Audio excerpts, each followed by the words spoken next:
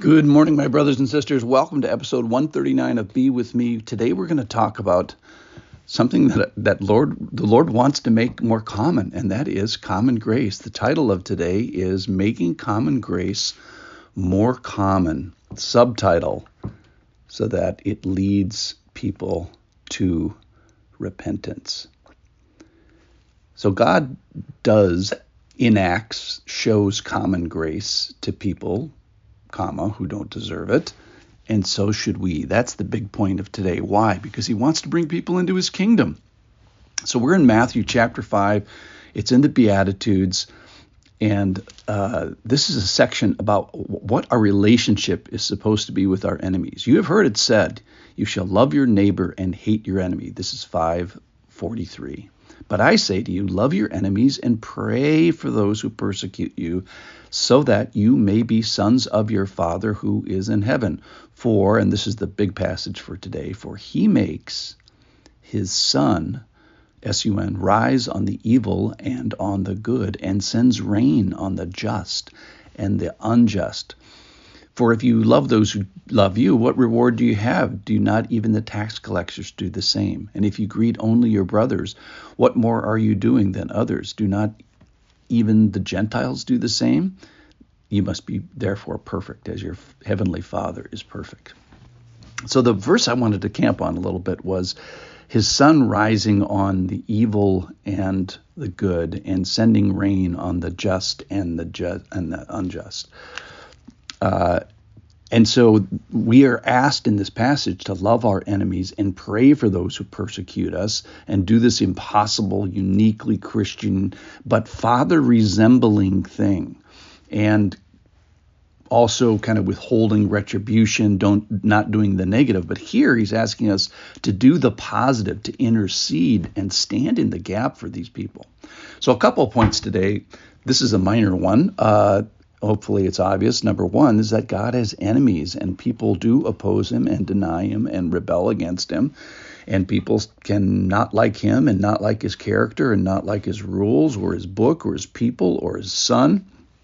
And if that is you and you're feeling a little snarly today, I want to thank you for listening and considering and welcome and listen on. This program is for you. And then two, here's the big one, is that God makes his sun rise on the evil and the good, and he sends his rain on the just and the unjust. Paul, when he is explaining this to a pagan group of people, he says in Acts 14:17, is that he has not left himself without a witness, for he did good by giving you rains from heaven and fruitful season, and satisfying your hearts with food, so physical stuff, and gladness, joy. I never caught that before, is that he allows, even to people that deny him, he allows some joy. And let's think about the things that God gives to evil people. All right. So this is kind of like a manifold, a whole big collection of things that's supposed to result in them turning to the Lord eventually. So first of all, he gives creation. He makes the sun rise. So he gives general revelation. He gives common grace to his enemies every single day in creation by making his sun rise, as well as all the other things of creation, holding your atoms together. Then he sends the rain and the ability to make things productive, the ability to make work. He gives you 2 hands and 2 feet and 2 eyes and a sexual agency and a body to work and a head to think about things. Then he gives you some just over-the-top blessings. He gives you marriage and maybe children and maybe grandchildren. And the thing that caught me today, again, was this joy and gladness and some satisfaction of heart and happiness. And then he gives you this rescue mission. So while we were yet sinners, so while we were in this state of rebellion, he comes to help us. And I guess underlying all this stuff is the Lord is giving us his attention, is that he hears his prayers. I was thinking about James chapter 5, verse 16, which says, the prayer of a righteous man availeth much, or has great power, the prayer of a righteous man. But I was thinking then, well, what about the prayer of an unrighteous man? How about this prayer that all of us have prayed before we were righteous and under the blood of Christ? How about this prayer? Help me. Lord, I need you. Save me. I'm separated. I receive you.